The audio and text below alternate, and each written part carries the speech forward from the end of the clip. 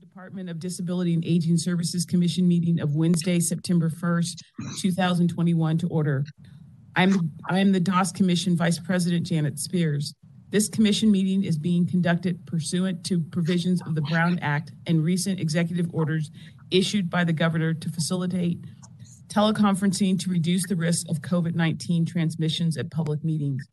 Ordinarily, the Brown Act sets strict rules for teleconferencing. The governor's executive order has suspended those rules. The executive order does require that we continue to notice meetings in advance. The department has met all of the applicable notice requirements. As noted on the agenda, members of the public may observe this teleconference meeting via sfgovtv.org and sfgov TV channel 26, and they may offer public comment or calling the published public comment phone number. I'd like to welcome the members of the public and staff who are watching us live on SFGov TV. The commission asks and thanks you for your patience during these unprecedented times. We respectfully ask the public to have patience and expect delays and gaps during the meeting, particularly during public comment. To eliminate background interference, all panelists and presenters are asked to mute themselves when not speaking or waiting to present.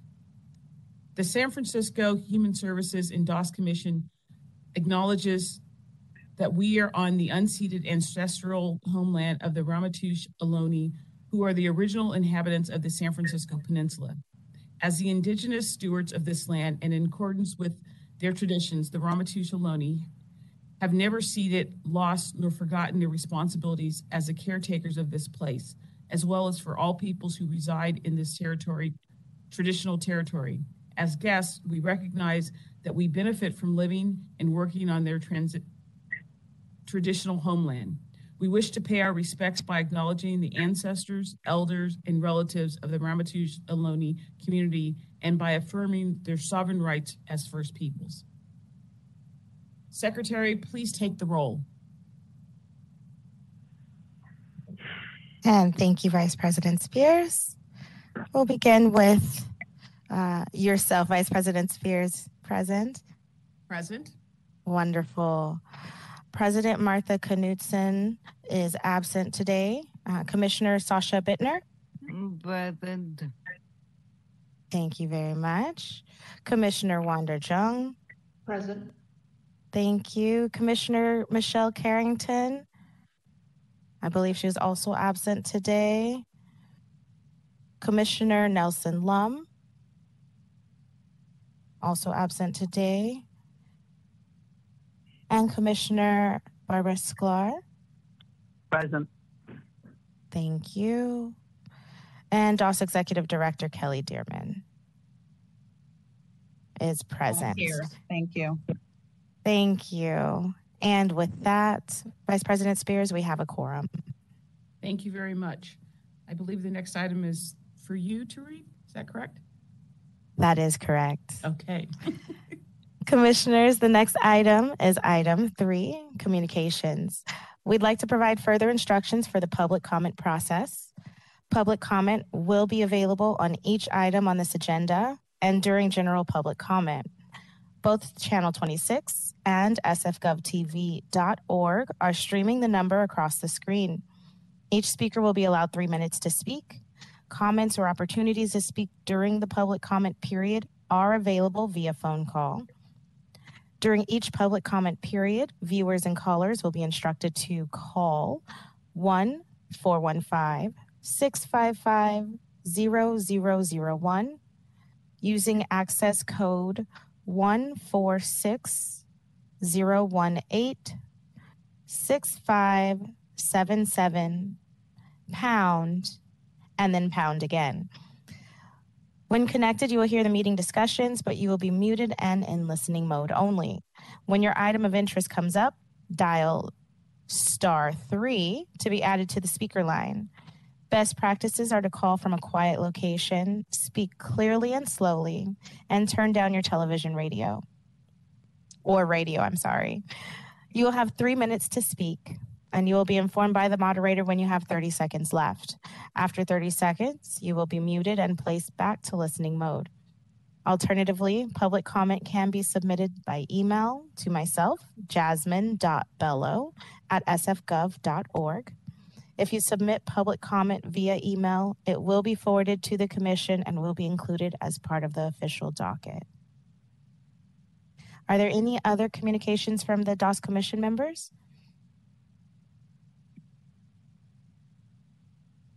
And if there isn't, we can move on to the next item. Great, thank you, Jasmine. Commissioners, your next item on the agenda is item 4, approving the minutes of Wednesday, June 2nd, 2021 and Friday, July 16th, 2021 DOS Commission minutes. Are there any comments or questions for the commission regarding the June 2nd, 2021 or July 16th, 2021 DOS Commission minutes?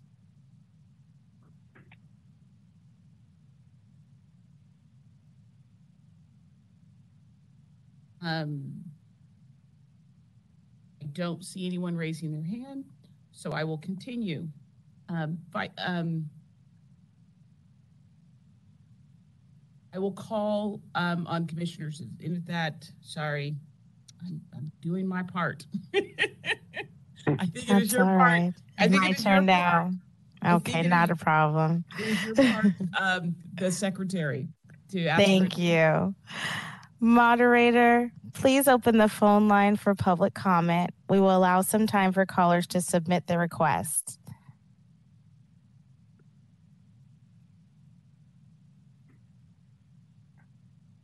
And do we have any callers in the queue, moderator? Madam Secretary, there are no callers in the queue. Thank you. And with no callers in the queue, we can move on to the next item. Sure. Hearing no further requests to speak on this item, is there a motion to approve the June 2nd, 2021 and the July 16th, 2021 DOS Commission minutes? So moved. Commissioner Sklar moves and Commissioner Young seconds. Madam Secretary, please take the roll vote to approve the June 2nd, 2021 DOS and June 16th, 2021 Commission minutes. Okay. And Vice President Janet Spears, how do you vote? Yes. Commissioner Sasha Bittner, how do you vote? Yes. Commissioner Wanda Jung, how do you vote? We did not hear you. Could you raise your hand if, okay, she said yes. Yes, okay, there it is, thank you. And Commissioner Barbara Sklar, how do you vote? Yes. Thank you. And with that, there's a unanimous vote. Thank you. Commissioners, item 5 is the Executive Director report. Executive Director Kelly Dearman is here and ready to give her report. Thank you so much. Thank you so much, Commissioner. Happy September, everyone. I will start with the federal updates. Last Tuesday, the House passed the $3.5 trillion, that's with a T, budget resolution approved by the Senate earlier this month. Now the various Senate and House committees will work on what is being referred to as the Human Infrastructure Package within their individual jurisdictions. The House is trying to conclude its committee work on the legislation by September 15th, with the goal of voting on the package along with the bipartisan infrastructure bill by its own September 27th deadline. The final legislation will then move through the budget reconciliation process, meaning it can pass with a simple majority in the Senate. U.S. Aging, formerly known as N4A, is focusing its priority within the reconciliation package on securing $400 billion for Medicaid home and community-based services and shoring up the direct care workforce that provides those essential services. So advocacy efforts are ongoing. In addition to these items, something else very exciting happened at the federal level. Currently, there's a proposed federal legislation for the Elder Justice Reauthorization and Modernization Act of 2021. Studies estimate that 1 in 10 Americans over the age of 60 have experienced some form of elder abuse. The Elder Justice Act, EJA, was originally enacted as part of the Affordable Care Act. The programs designed as part of the Act were created to address the need for prevention, detection, and treatment of abuse of older adults and people with disabilities, and work in tandem with Adult Protective Services. Since then, Elder Justice Act programs have been chronically unfunded or underfunded. Then, in December 2020, Congress, for the first time, provided significant funding for the program and then invested in these programs again in the American Rescue Plan Act of 2021, appropriating about $276 million. Now, the Elder Justice Reauthorization and Modernization Act of 2021 proposes dedicated funding for a range of services that the Office of Community Partnerships support, as well as funding to support APS operations. Excuse me. Additionally, there is funding earmarked for staff who work in long-term care settings. Specifically, the legislation directly appropriates a substantial investment of $4 billion for new and existing Elder Justice Act programs and activities through fiscal year 2025. These programs include $1.6 billion for a new post-acute and long-term care worker recruitment and retention program, $1.4 billion for APS functions and grant programs, $172.5 million for long-term care ombudsman program grants and training, $500 million for supporting linkages to legal services and medical legal partnerships, and $250 million to address social isolation and loneliness. So I'll keep you updated as that progresses. On the state level, I know that we provided you with most of the budget updates at the state level, but there's one thing that I want to highlight. CDA is also hosting a series of webinars to gather stakeholder feedback on what they're referring to as a hubs and spokes model of care. The vision is to have easily accessible hubs for services to provide the public with information, planning, and care coordination that's person-centered and culturally responsive. And then spokes to connect people to a range of community, health, and other critical partners. The hope is to have hubs and spokes in every community to help people navigate and access choices in order to remain in the community.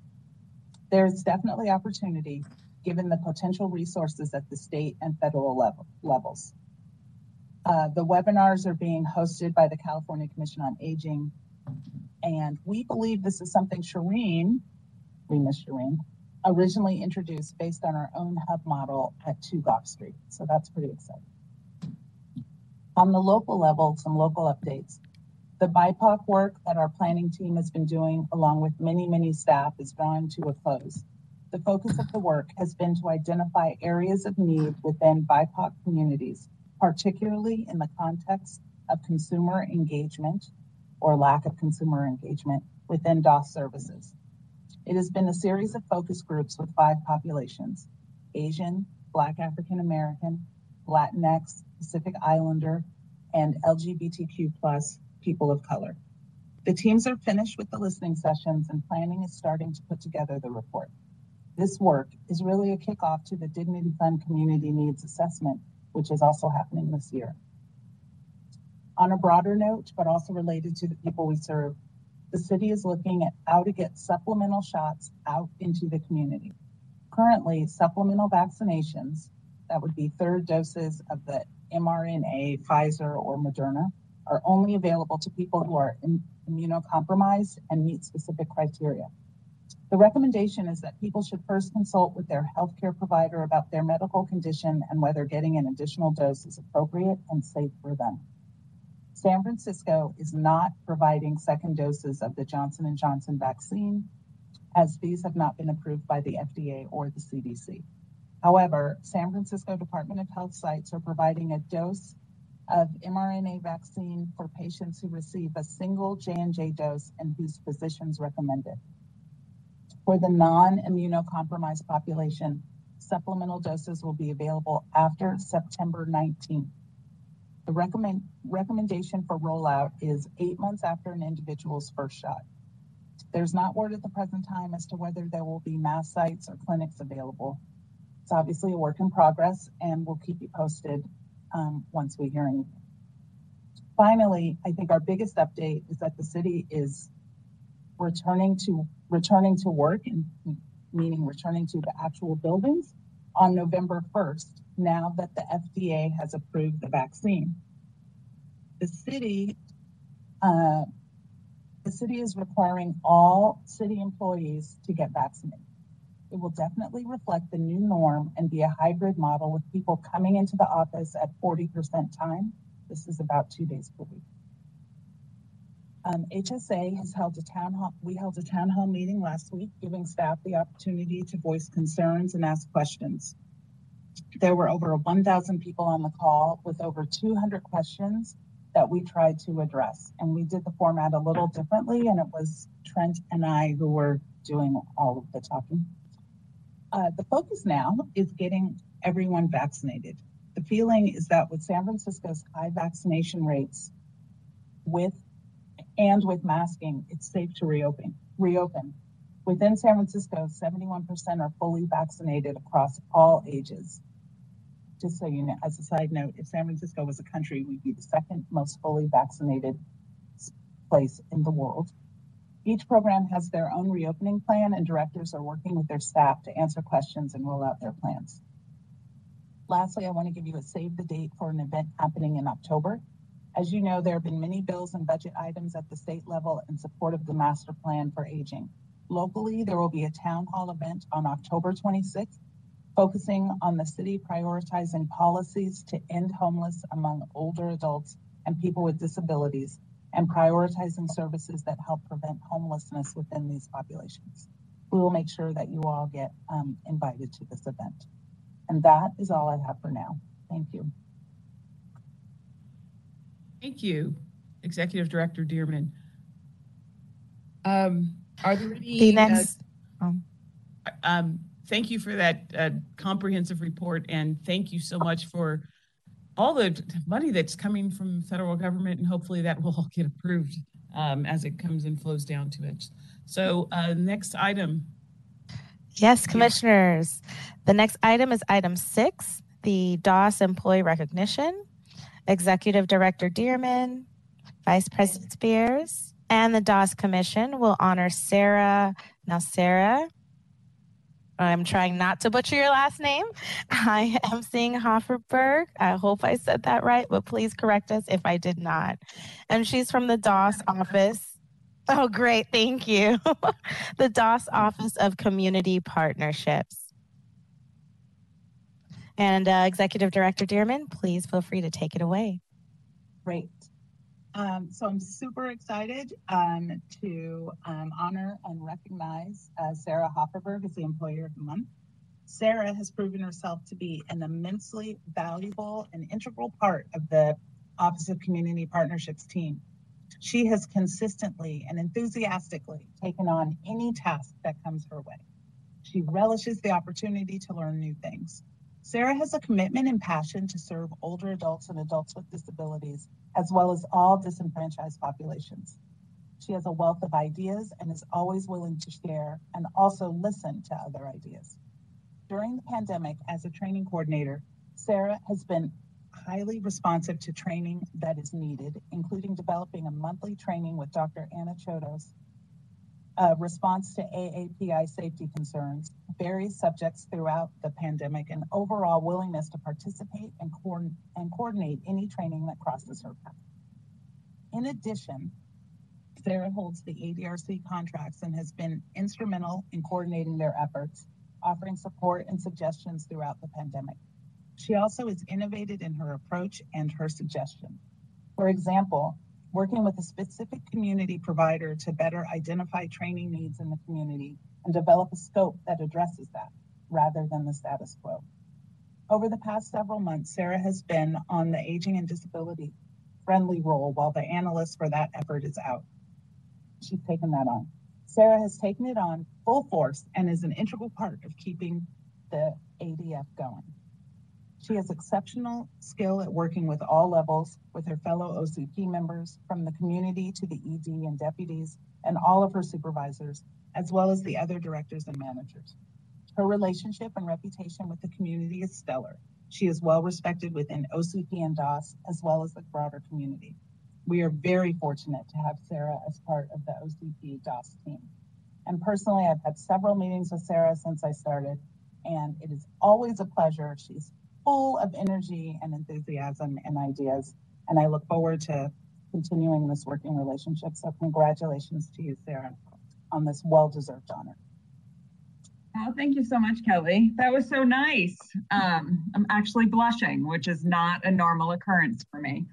I just have to say, I have absolutely loved working with DOS. It's my favorite job I've ever had. And a huge part of that is not only just the amazing people I work with and working with a team that is just so supportive, from my co-analysts and my supervisors, the deputy directors, director, everyone is so incredibly supportive and thoughtful and passionate about the work that we're doing. And it's just such a pleasure working with DOS and OCP because of that. And, you know, I'm a person with a reputation for strong opinions, and it's just fantastic working in a place where those like opinions and ideas are not only heard, but I'm encouraged to keep voicing them.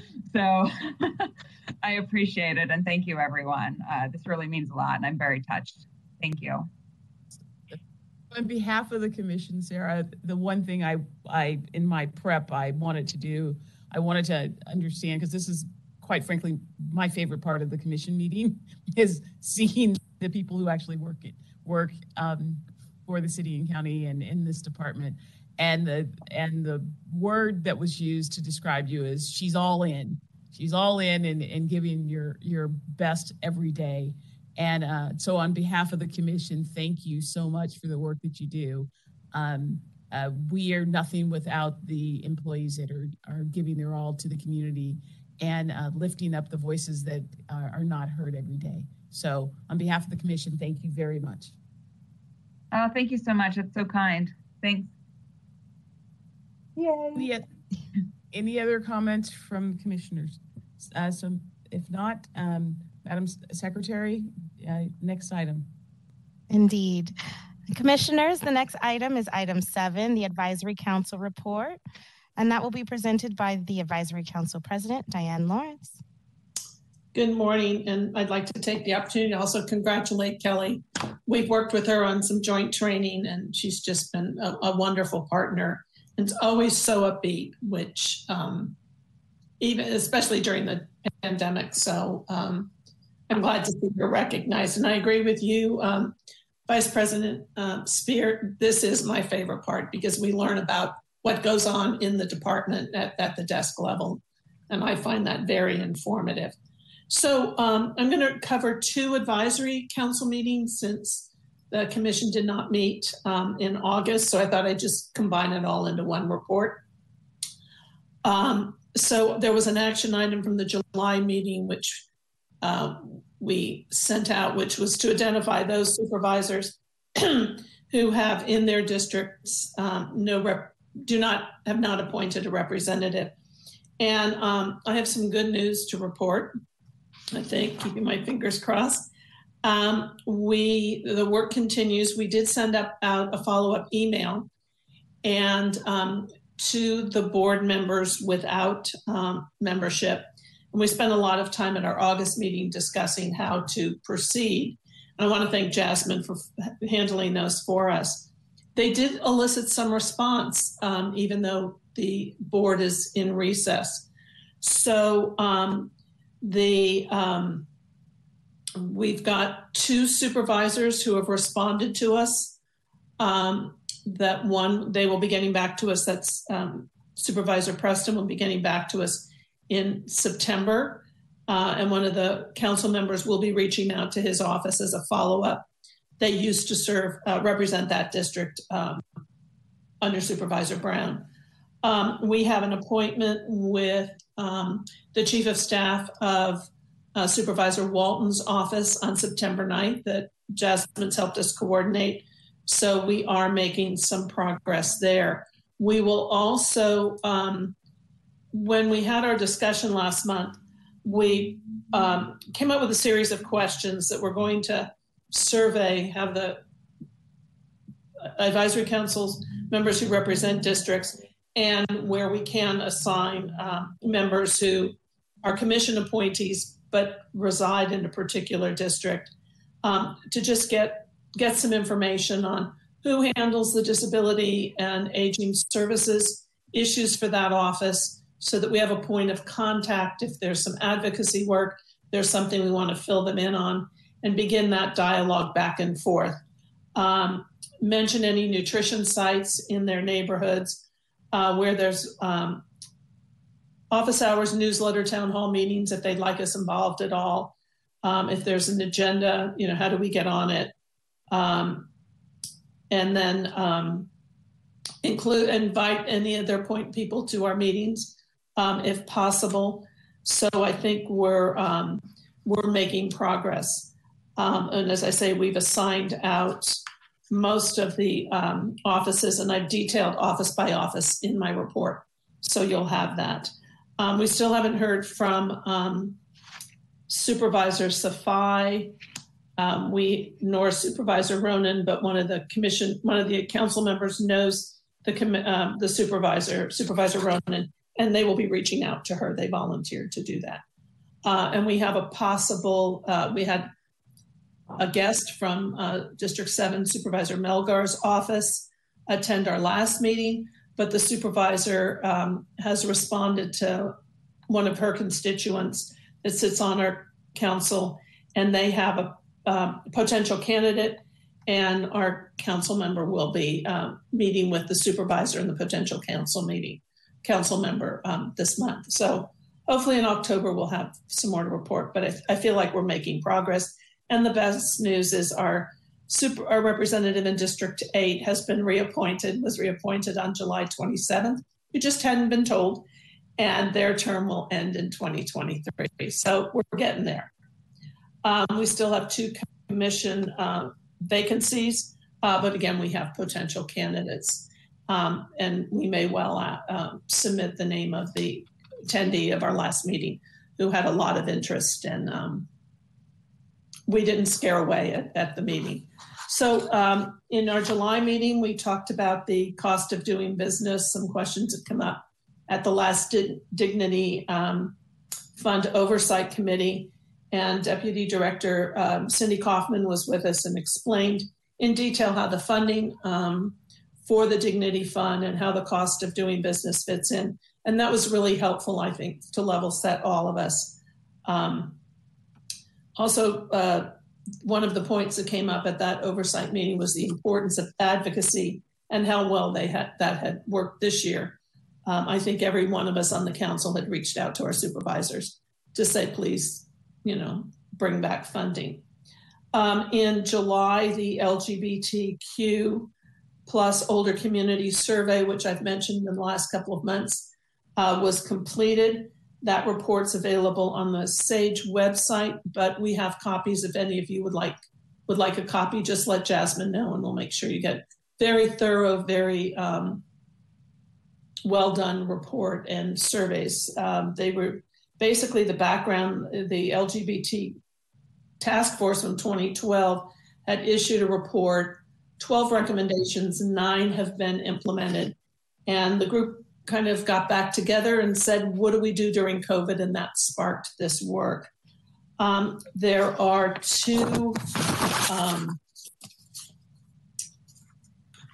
programs that have already received funding of $900,000. And these were the areas with the largest gaps: mental health services via telehealth for the BIPOC community, AIDS survivors, and transgender non-conforming communities. That'll be done in collaboration with Curry Senior Center and individual and group counseling, along with services to address the digital divide for LGBTQ plus adults. At our August meeting, Dr. Marcy Edelman mentioned that the DPH will be audited on sexual oriented gender identification data, or SOGI data, which has been supposed to have been collected It's required to be collected in the city and is now spread statewide, but for a lot of reasons, discomfort, funding, it has not been done. The only department that currently collects the data consistently is DOS. And then Dr. Edelman also announced that Dr. Kathleen Sullivan had been appointed the executive director of Open House. And Dr. Sullivan comes with experience in intergenerational housing in Los Angeles and Oregon. We continue our site visit discussion. We thought we had a way forward, and then the Delta variant hit. So we're still discussing how we're going to proceed, and I'm sure we'll continue that at our September 15th meeting. And there are more details in the report.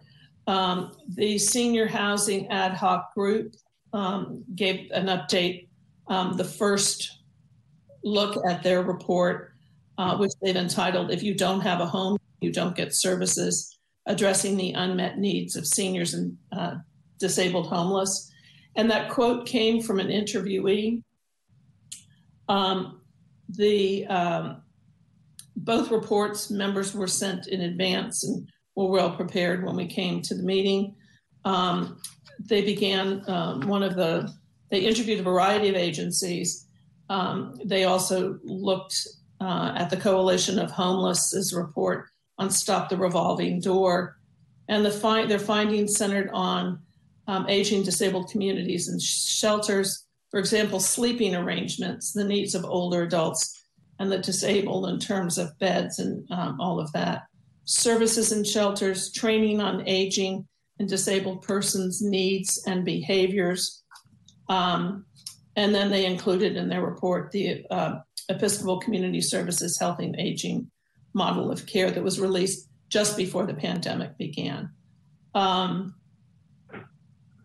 I think we're continuing those discussions, and we're hoping to meet further on the report. There were a couple of changes the group wanted.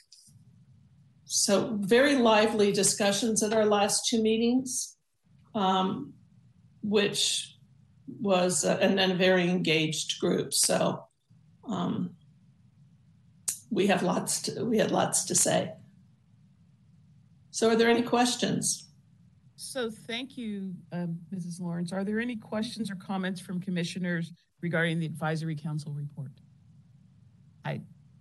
Commissioner Bittner, I'd seen your hand raised and it went down. I didn't know if you had any comments on the report. I do not. Okay. Any other comments? Well, I would just say that was extremely comprehensive of reporting out on two meetings, and thank you very much. And it seems like there is progress being made with our supervisors Yes. to be fully staffed. So thank you for that update. Secretary, our next item, please. Yes, commissioners, our next item is item 8, and that is our joint legislative report, also presented by Advisory Council President, Ms. Diane Lawrence. Okay, again, I'm combining two reports. It's pretty easy because the Joint Ledge Committee did not meet in August. There was very little activity on any of the bills. So there really wasn't that much to discuss. The changes in July, there were a number of little changes, which I'm not going to go into here, but I've detailed in the report bill by bill. A lot were language changes.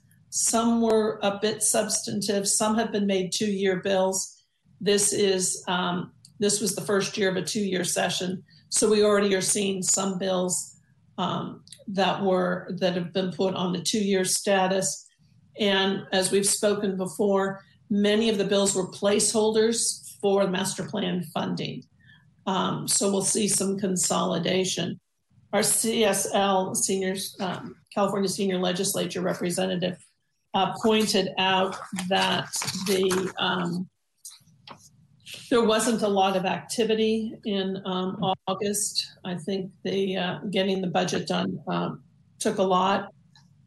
We have one bill that has been that was chaptered in July, and that's SB 258, And that bill basically added HIV status to the list of non-economic factors to determine greatest social need for services under the Older Californians Act.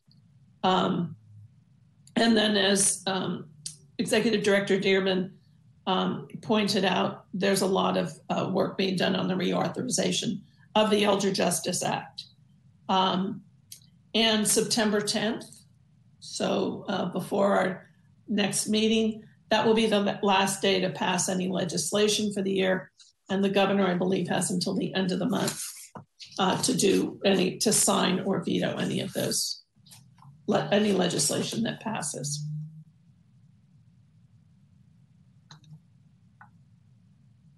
Thank you, Ms. Lawrence. Are there any comments or questions from the commission regarding the joint ledge report?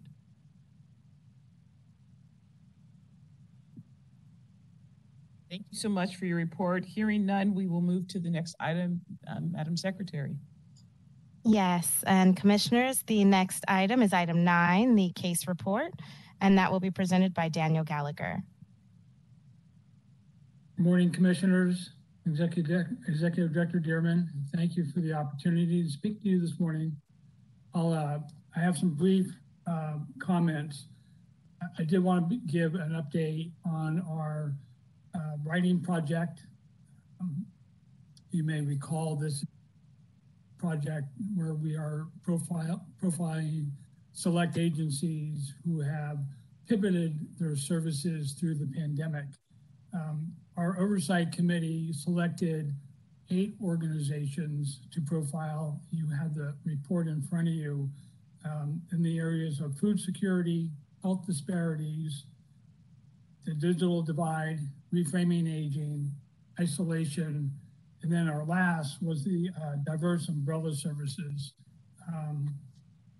So those agencies that were selected by a committee of 3 people were the Behind-a-Hand program for food security along with IT Bookman.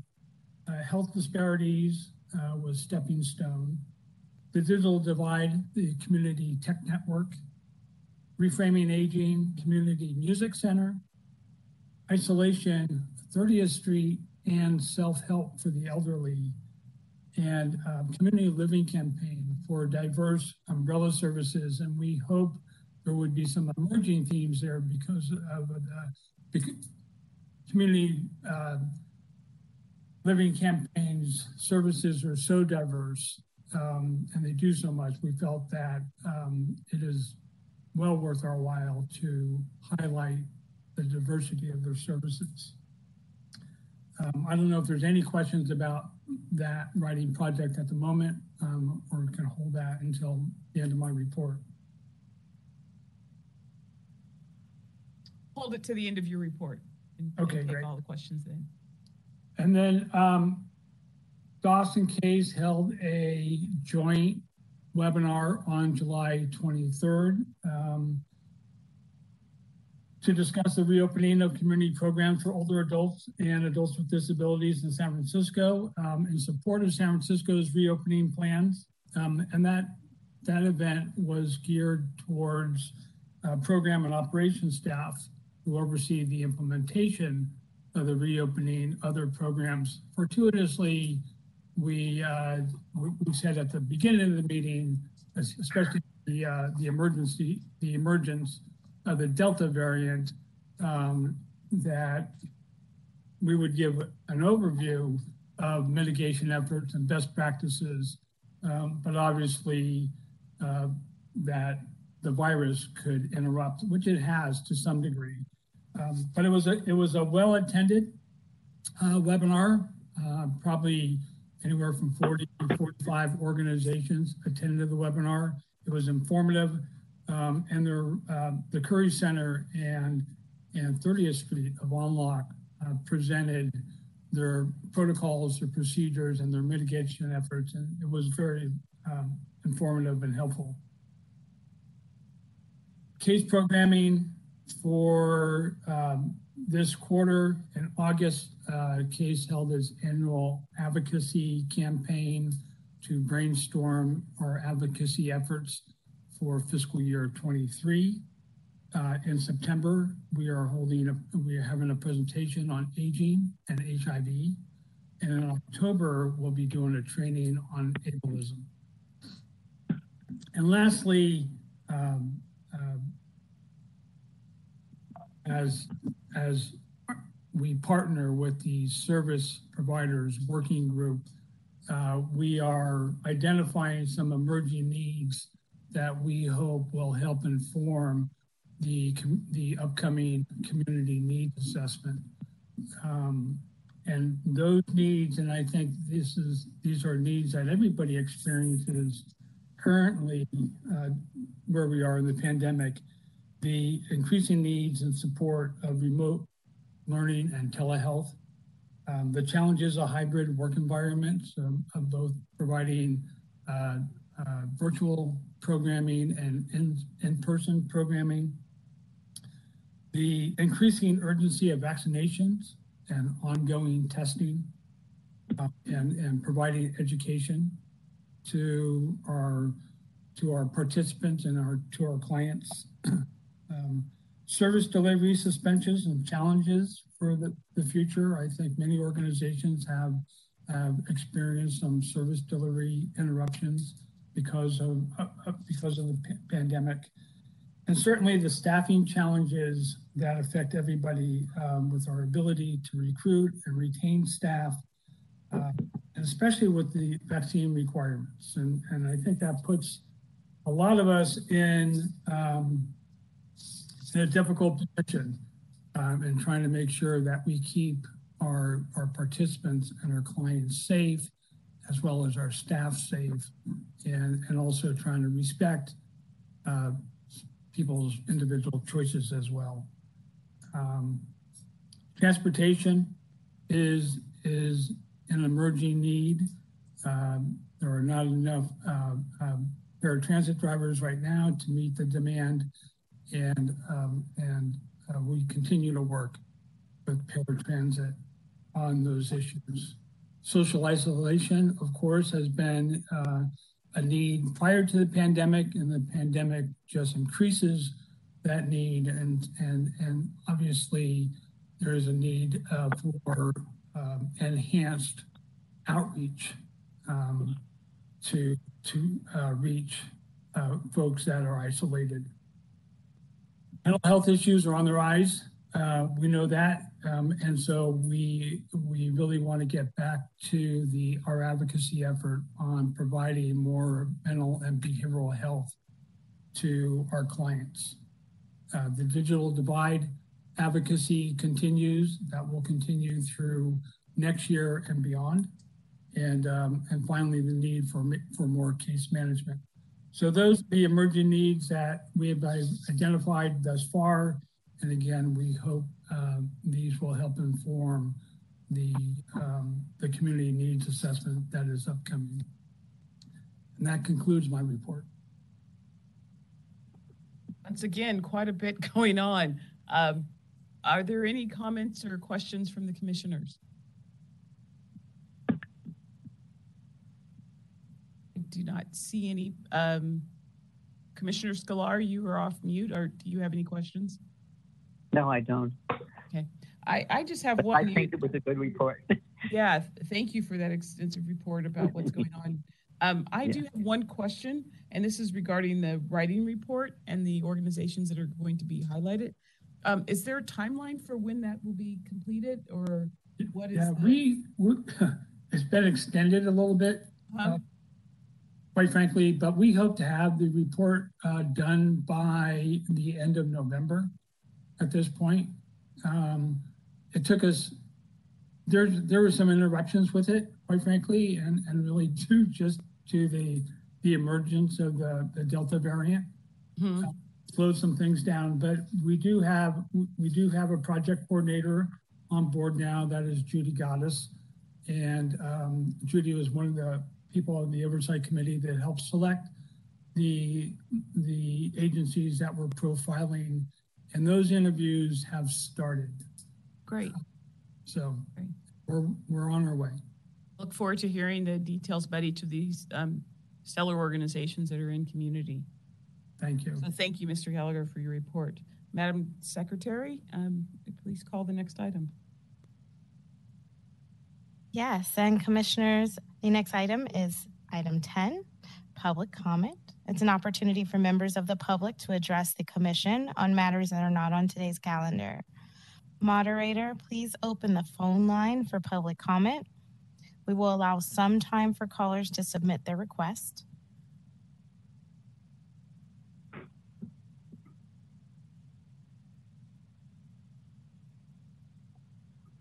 And do we have any callers in the queue? Madam Secretary, we do have a caller on the queue. I will be transferring over. Thank you, Justin. And hello, caller. Your 3 minutes begin now.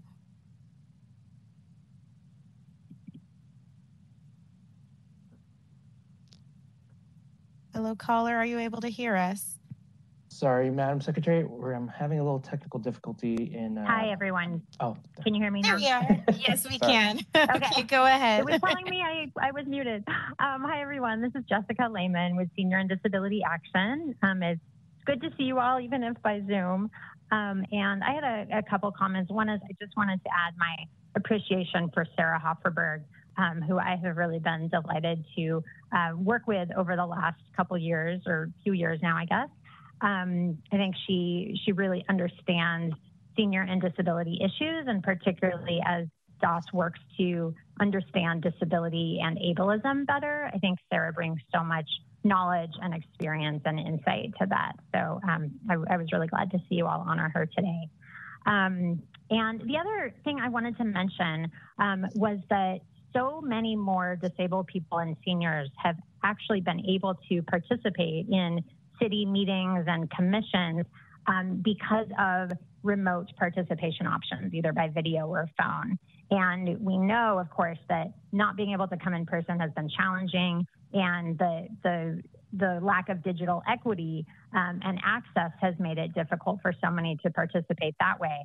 But, you know, it's been amazing to see our own SDA members, seniors and disabled people, really get on Zoom and start to learn how to use computers, often for the first time because of the necessity.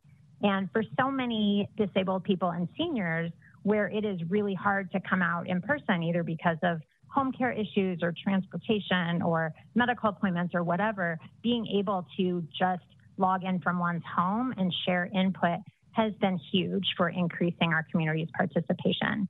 And so not only we from Senior and Disability Action, but a group of folks from CADA, the Community Alliance of Disability Advocates, are going to be sending a letter to the city today, and we'll, of course, CC DOS, really asking for continued video and phone options for participation in all city and county commissions, hearings, and meetings, so that we can continue to make sure that seniors and people with disabilities are heard. So we hope that you all will support this effort, and we look forward to working with you as the city figures out how to do hybrid options so that we can all be heard. Thank you. And thank you, Ms. Lehman. Moderator, are there any other callers in the queue? Madam Secretary, there are no other callers in the queue. And thank you, moderator. That concludes the members of the public that wish to address the commission under this item. And we can move on to item 11. Commissioners, your next item is item 11, old business. Please indicate by raising your hand if there is any old business that you would like to discuss. No. Okay. I was looking around, checking for that. Seeing none, I'll hand it over to Vice President Spears to call the next item. Commissioners, the next item is item 12, new business. Items A through D are action items that require a vote by the commission. Item A will be our first. Requesting authorization to enter into a new contract agreement with Resource Development Associates for the provision of Dignity Fund Comprehensive Needs Assessment during the period of September 1st, 2021 through June 30th, 2022 in the amount of $249,955,000 plus a 10% contingency for a total amount not to exceed $274,950. And Melissa McGee will present this item. And I'm here. Hey. Okay, good morning, Vice President Spears, Commissioners, Executive Director Dearman. My name is Melissa McGee. I'm a Program Manager with the Office of Community Partnerships at DAS. I'm here today to ask your approval to enter into contract with Resource Development Associates to conduct the Dignity Fund Community Needs Assessment. As you know, on November 8, 2016, San Francisco voters approved Proposition I, an amendment to the Charter of the City and County of San Francisco. This amendment established a fund to support older adults and adults with disabilities and includes an annual contribution, as well as establishes a planning process for expenditures. This is referred to as the Dignity Fund. Among the activities required by the Dignity Fund legislation is completion of a comprehensive community needs assessment every 4 years. The first needs assessment was completed in fiscal year 17-18, and we are now readying to complete the next Dignity Fund community needs assessment during fiscal year 21-22. The goal of this community needs assessment is to develop qualitative and quantitative data sets to identify areas of unmet need and to support DAS's strategic decision-making.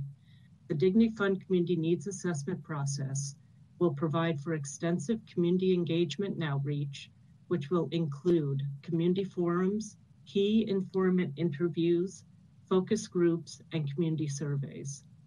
Reports resulting from this project will include development of equity metrics and a gaps analysis. The culmination of this effort will be a comprehensive report that will support the development of the service and allocation plan, which will inform allocation decisions beginning in fiscal year 22-23. A draft of the community needs assessment will be completed by March 1st, 2022, and the final by April 1st, at which time it will be submitted to the Commission. Per the legislation, a public hearing will be held in April with input from Commission due by May 1st, 2022.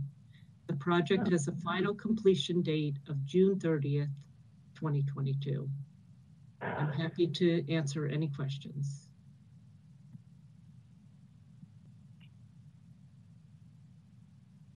Are there any comments or questions from the commissioners?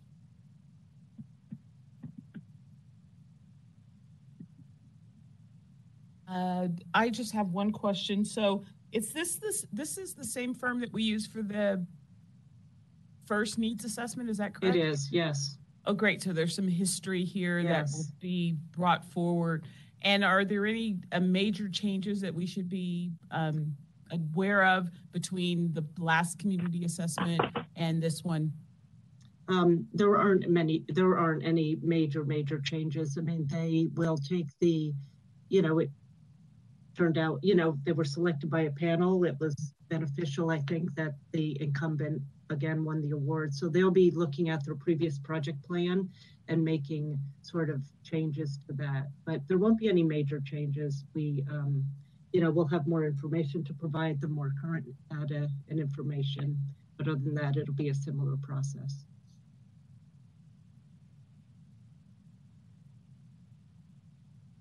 Thank you. Madam Secretary, do we have anyone from the public who wishes to comment on item A? I'm not from the public, but can I comment? Oh, yeah. Sorry, Commissioner Bittner. I did not see your hand. Please go. Yeah, I also wanted to comment on the last item, but you didn't. But you apparently did not see me. I wanted to comment on the last item, but apparently you didn't see me. But for this item, for this particular item, I wanted to know what kind of outreach to stakeholders will be done. I wanted to know what kind of outreach to stakeholders will be done. To get a very diverse group of stakeholders. To get a very diverse group of stakeholders. Yeah, that that's a initial focus of the project and the project launch. We want to do extensive outreach. So previously, and it will be similar, we reached out to all our community-based organizations, of course, all other organizations and groups that we're connected with. We reached out to the Board of Supervisors individually to have them reach out to their constituents, because there obviously are a number of people that we are not, currently connected with. The community forums were held in each of the supervisors' districts with the supervisors attending, so they were instrumental in getting a lot of people to attend. And then all the different, it's really sort of blanketing the community and all the different organizations of both older adults and adults with disabilities to get the word out. Thank you so much. You're welcome.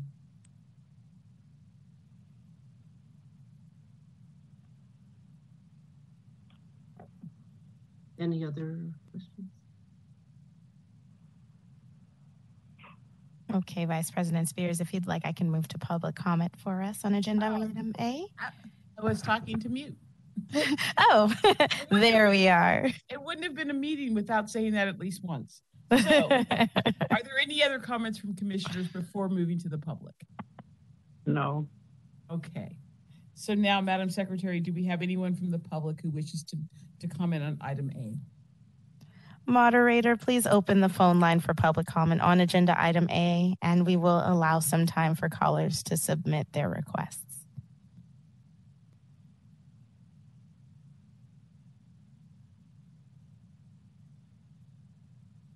And do we have any callers in the queue?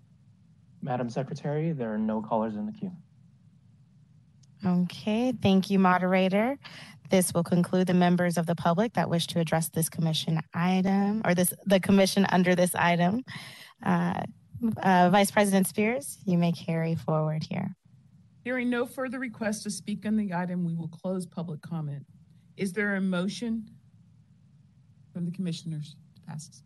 So there's a motion So moved. From Commissioner Young and a second from Commissioner Sklar. Madam Secretary, please take the roll call vote to approve item A. Vice President Janet Spears, how do you vote? Yes. Commissioner Sasha Bittner, how do you vote? Yes. Commissioner Wanda Young, how do you vote? I think we're on mute. That's a yes, I see. Okay. And Commissioner Barbara Sklar, how do you vote? Yes. Thank you. That is a unanimous vote. Thank you. Commissioners, the next order of business is agenda item B and also requires a vote by the commission. Review and approval of FY 2021 and 2022 California Department of Aging Supplemental Nutrition Assistance Program Education, SNAP-ED, contract SP 2022-06 with the amount of $126,817 and all subsequent amendments. Approval of modifications of community services grant with self-help for the elderly to include the SNAP-ED funding and activities. And Ms. Tiffany Kearney will present this item. Thank you. Good morning, Commissioners and Executive Director Dearman. I'm the lead nutritionist for DOS, and I'm presenting for your review and approval our California Department of Aging SNAP-ED contract administered by Self-Help for the Elderly. Supplemental Nutrition Assistance Program Education, also known as SNAP-ED, is an evidence-based program under CalFresh. It promotes healthy and active lifestyles through nutrition education, health promotion, and policy improvement. SNAP-ED also includes physical activity programming. Through SNAP-ED, Our nutrition partners can provide information and resources for healthy eating and physical activity tailored to the needs and interests of the clients they serve. As an example, last year, a popular SNAP-Ed nutrition education topic was food safety, focused on takeout meals from congregate meal sites. The physical activity programs offered through our SNAP-Ed programming include Tai Chi, Walk with Ease, and Bingo Size. Last year, Self-Help offered these programs through virtual platforms. This year, they plan to offer the programs outdoors as allowed by city health orders until the pandemic recedes. Thank you very much and for your time and consideration, and I'm happy to answer any questions you might have. Are there any questions or comments from the commissioners for this particular item?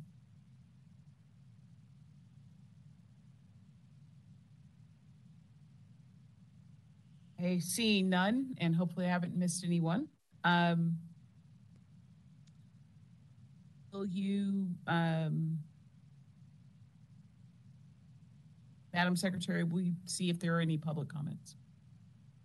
Absolutely. Item B as in boy. Agenda item B. Wonderful. Moderator, please open the phone line for public comment on agenda item B, and we will allow some time for our callers to submit their requests.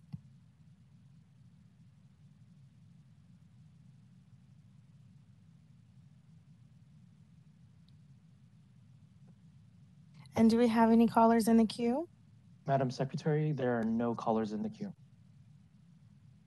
Thank you, moderator. This concludes the members of the public that wish to address the commission under this item. So hearing no further requests to speak on this item, we will close the public comment. Is there a motion from the commissioners? So there's a motion from Commissioners Jung, and may I have a second? Second. And a second from Commissioner Sklar. Madam Secretary, will you please take the roll call vote for item B? Vice President Spears, how do you vote? Yes. Commissioner Butner, how do you vote? Yes. Commissioner Jung, how do you vote? I'm thinking that's a yes as well. And Commissioner Sklar, how do you vote? Yes. Thank you. The vote is unanimous.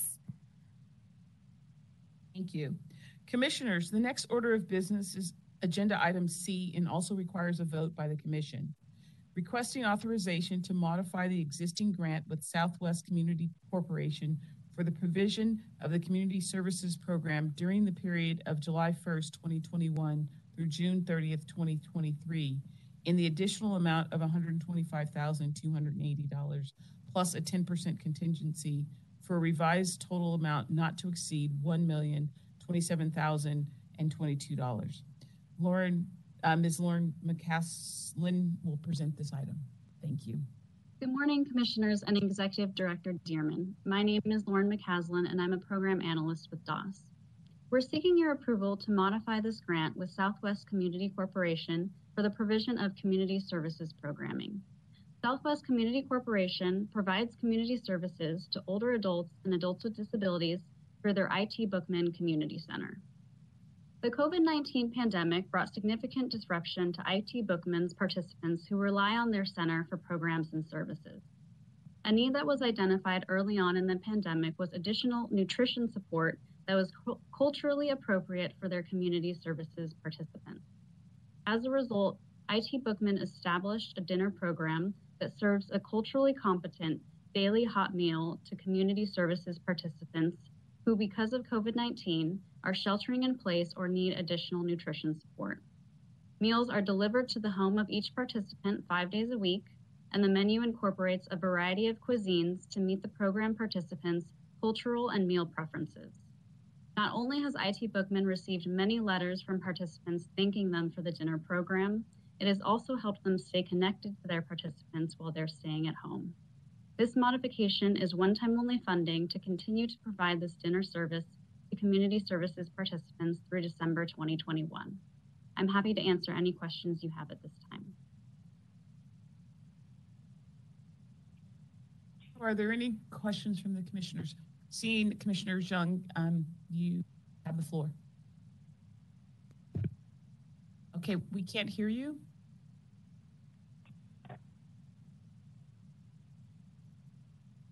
Can you hear me now? Yes. Okay.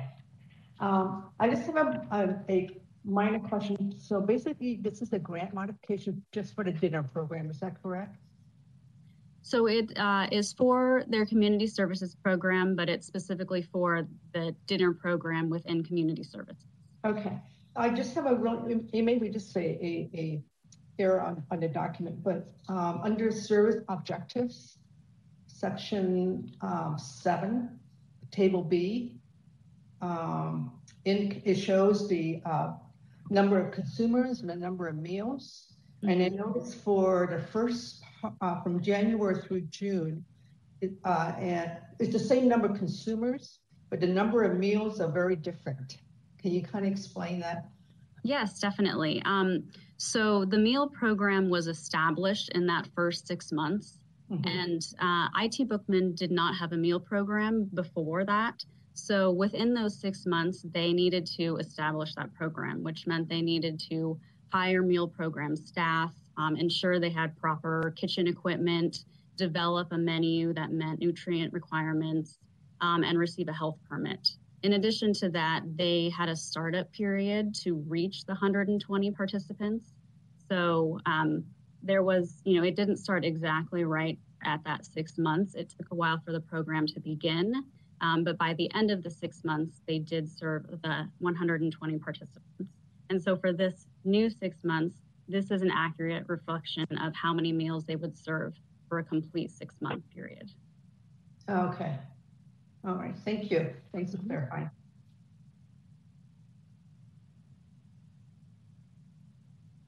Are there other questions from the commissioners regarding this item?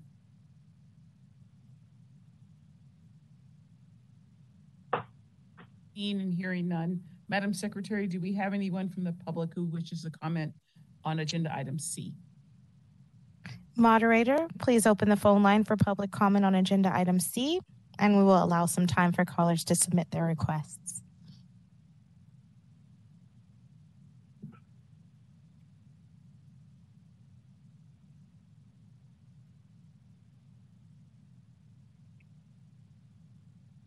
And do we have any callers in the queue? Madam Secretary, there are no callers in the queue. Thank you, moderator. This concludes the members of the public that wish to address the commission under this item. So hearing no further requests to speak on this item, we will close public comment. Is there a motion from the commissioners? There's one from Commissioner Jung. So moved. And a second by Commissioner Sklar. Madam Secretary, will you please take the roll call vote for item C? Yes, Vice President Spears, how do you vote? Yes. Commissioner Bittner, how do you vote? Yes. Commissioner Jung, how do you vote? Yes. And Commissioner Sklar, how do you vote? Yes. The vote was unanimous. Thank you, and thank you, Mrs. McClaskman, for your report on this item. Commissioners, our next order of business is agenda item D and also requires a vote by the commission. Review and approve FY 21-22 CDA Area Plan Budget Associated Contract AP 21-22-06 and all subsequent amendments. Mr. Michael Zog will present this item. Good morning, Commissioners. Executive Director Dearman. I am Mike Zog, Program Director for the Office of Community Partnerships. All right, item D, our area plan contract. I think this was a 98-page packet, which I had to subject you guys to review. And this is unfortunately one that has gotten a little bit complicated due to some technical issues with the contract document. So what I'm going to try to do here is kind of talk you through what we're doing and how everything stands, and then see if I can answer questions and get everyone comfortable with what the department is seeking to do here. DOS has about a half dozen or so contracts with the California Department of Aging. We saw the SNAP-Ed contract earlier on today's agenda.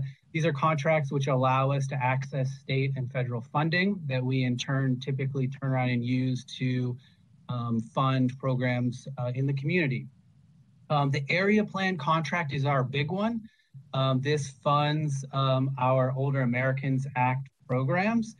And we see this year, and it's presented to us annually, and the dollar amounts change annually based on funding available, as well as a number of factors that they weigh, including population and demographic items in how the California Department of Aging allocates funding across the state.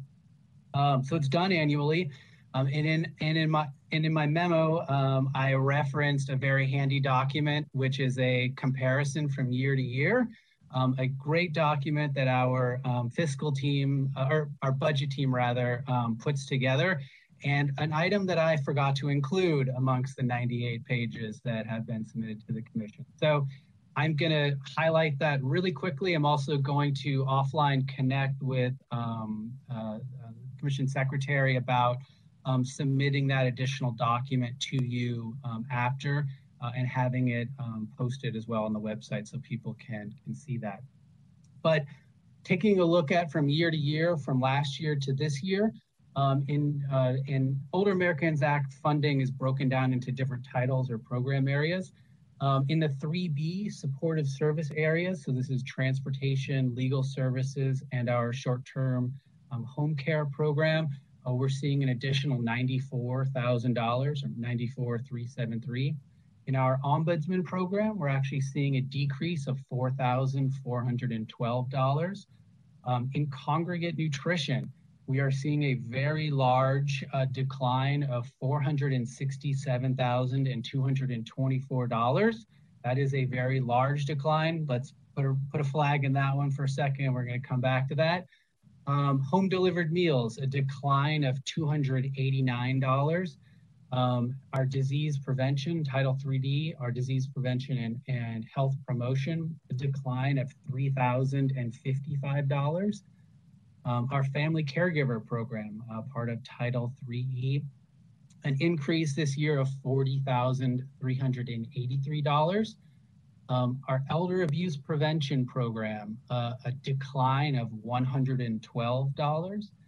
And administrative, we are able to and asked to take some fees for administration, which covers part of the salaries of a number of staff in DOS who work on these programs, a decline of $17,388.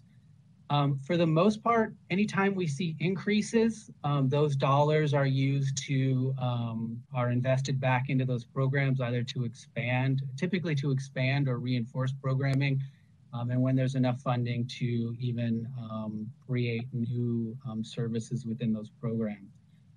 The majority of things, the items, the small amounts that of decreases here are not going to result in any reduction of services or other impacts for agencies or clients.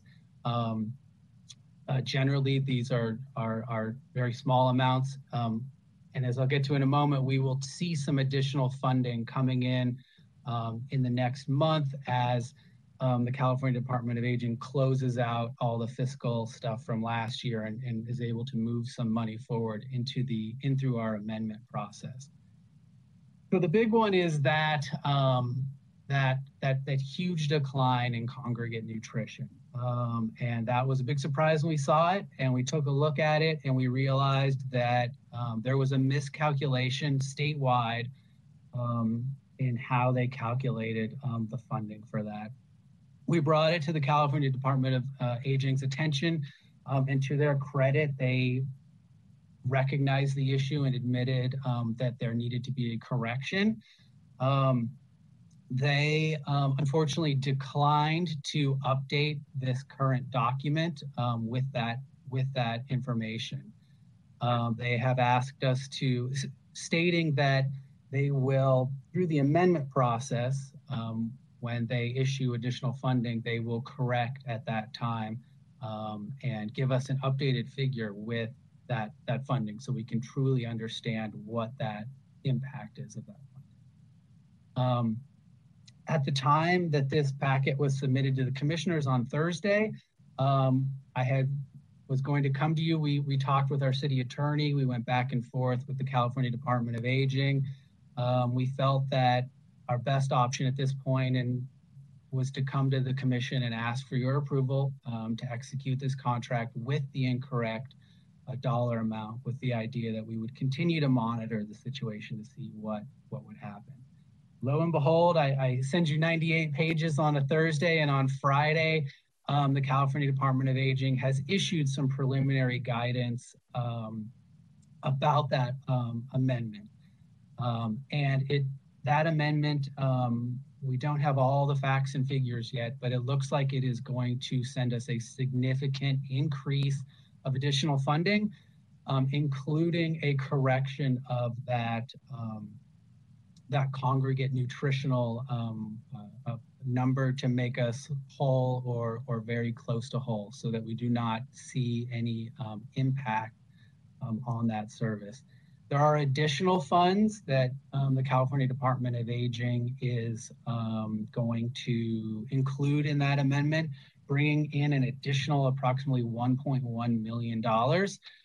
And what I am proposing to do is at a future commission, perhaps as soon as October, I will be back with an informational item where I can review the additional funding that has come to us and what that means in all of this bigger picture. So I think I'm almost through my spiel here, but I think in sum, I bring you an imperfect document seeking your approval. But with that, I bring the assurance that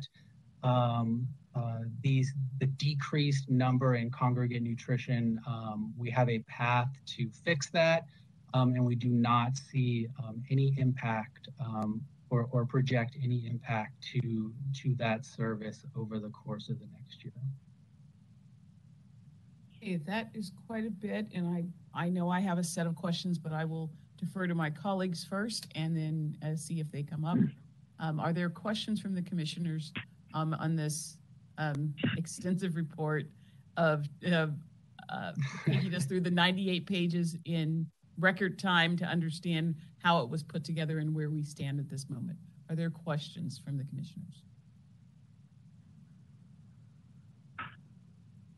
Okay, so Michael, I just have a few questions because sure. I was trying to make sure I was following. Will there be, is the only miscalculation on the congregate meal part of the contract with the state? Is that where the error has occurred? Yes, that is the only error that we have found. Yeah. Okay, and then you made mention that there would be additional funding that would be coming from the state after in the future. Will that impact all of the line items or just the congregate meal portion when additional $1.1 million comes in? You know, in all likelihood, it is going to impact all lines and result in an increase. They have sent us the preliminary guidance they have sent us shows about $1.1 million coming to the department, with about $600,000 going to nutrition, just nutrition. The balance, $500,000, has not been broken out into which title it would be.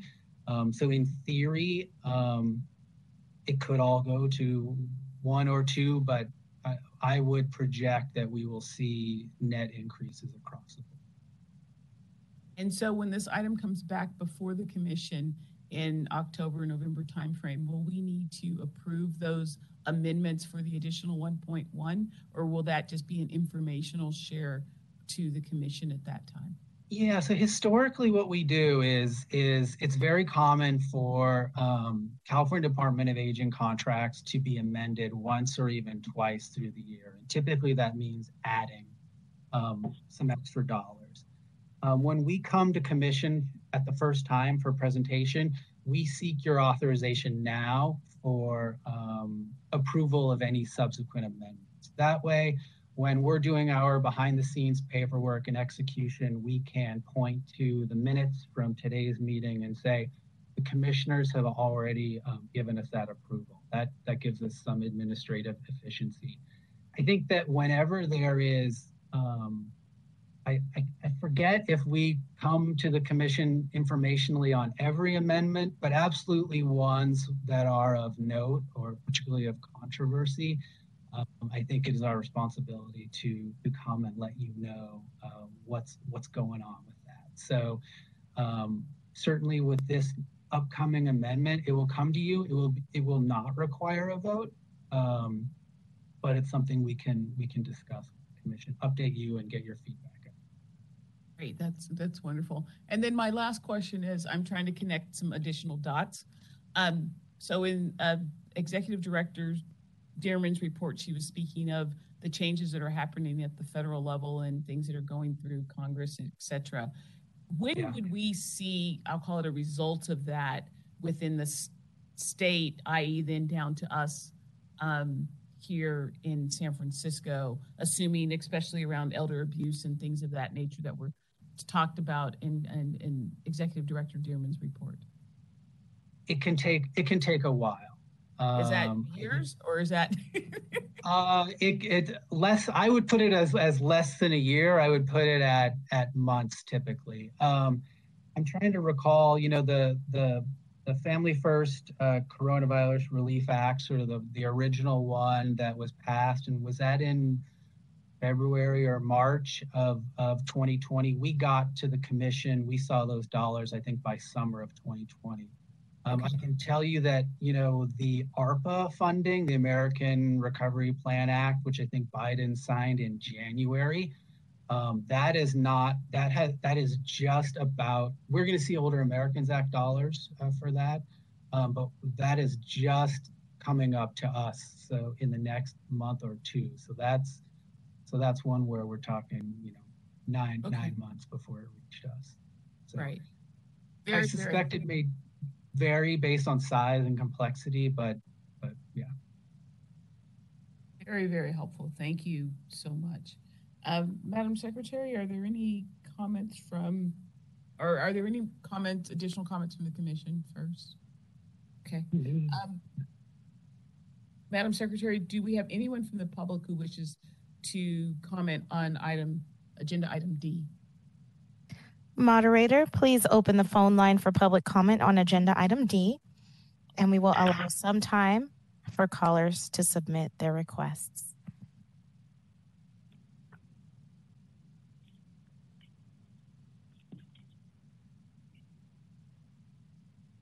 And do we have any callers in the queue?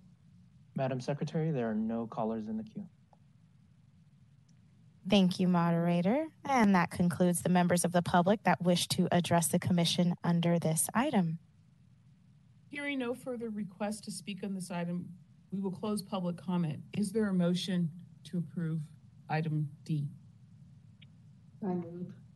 So moved by Commissioner Jung.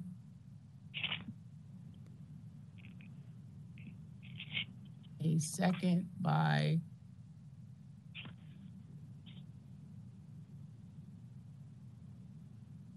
I have a second from the commissioners. Second. Okay, thank you, Commissioner Sklar. Madam Secretary, please take the roll call vote to approve item D. Certainly. Vice President Spears, how do you vote? Yes. Commissioner Bittner, how do you vote? Yes. Commissioner Jung, how do you vote? Yes. And Commissioner Sklar, how do you vote? Yes. The vote was unanimous. Thank you, and thank you, Mr. Zog, for taking something very complex and boiling it down so we could follow. And we appreciate your diligence in this matter. I am now at, are there any announcements for the commission in general? This is item 14 on the agenda. Are there any announcements from the commission?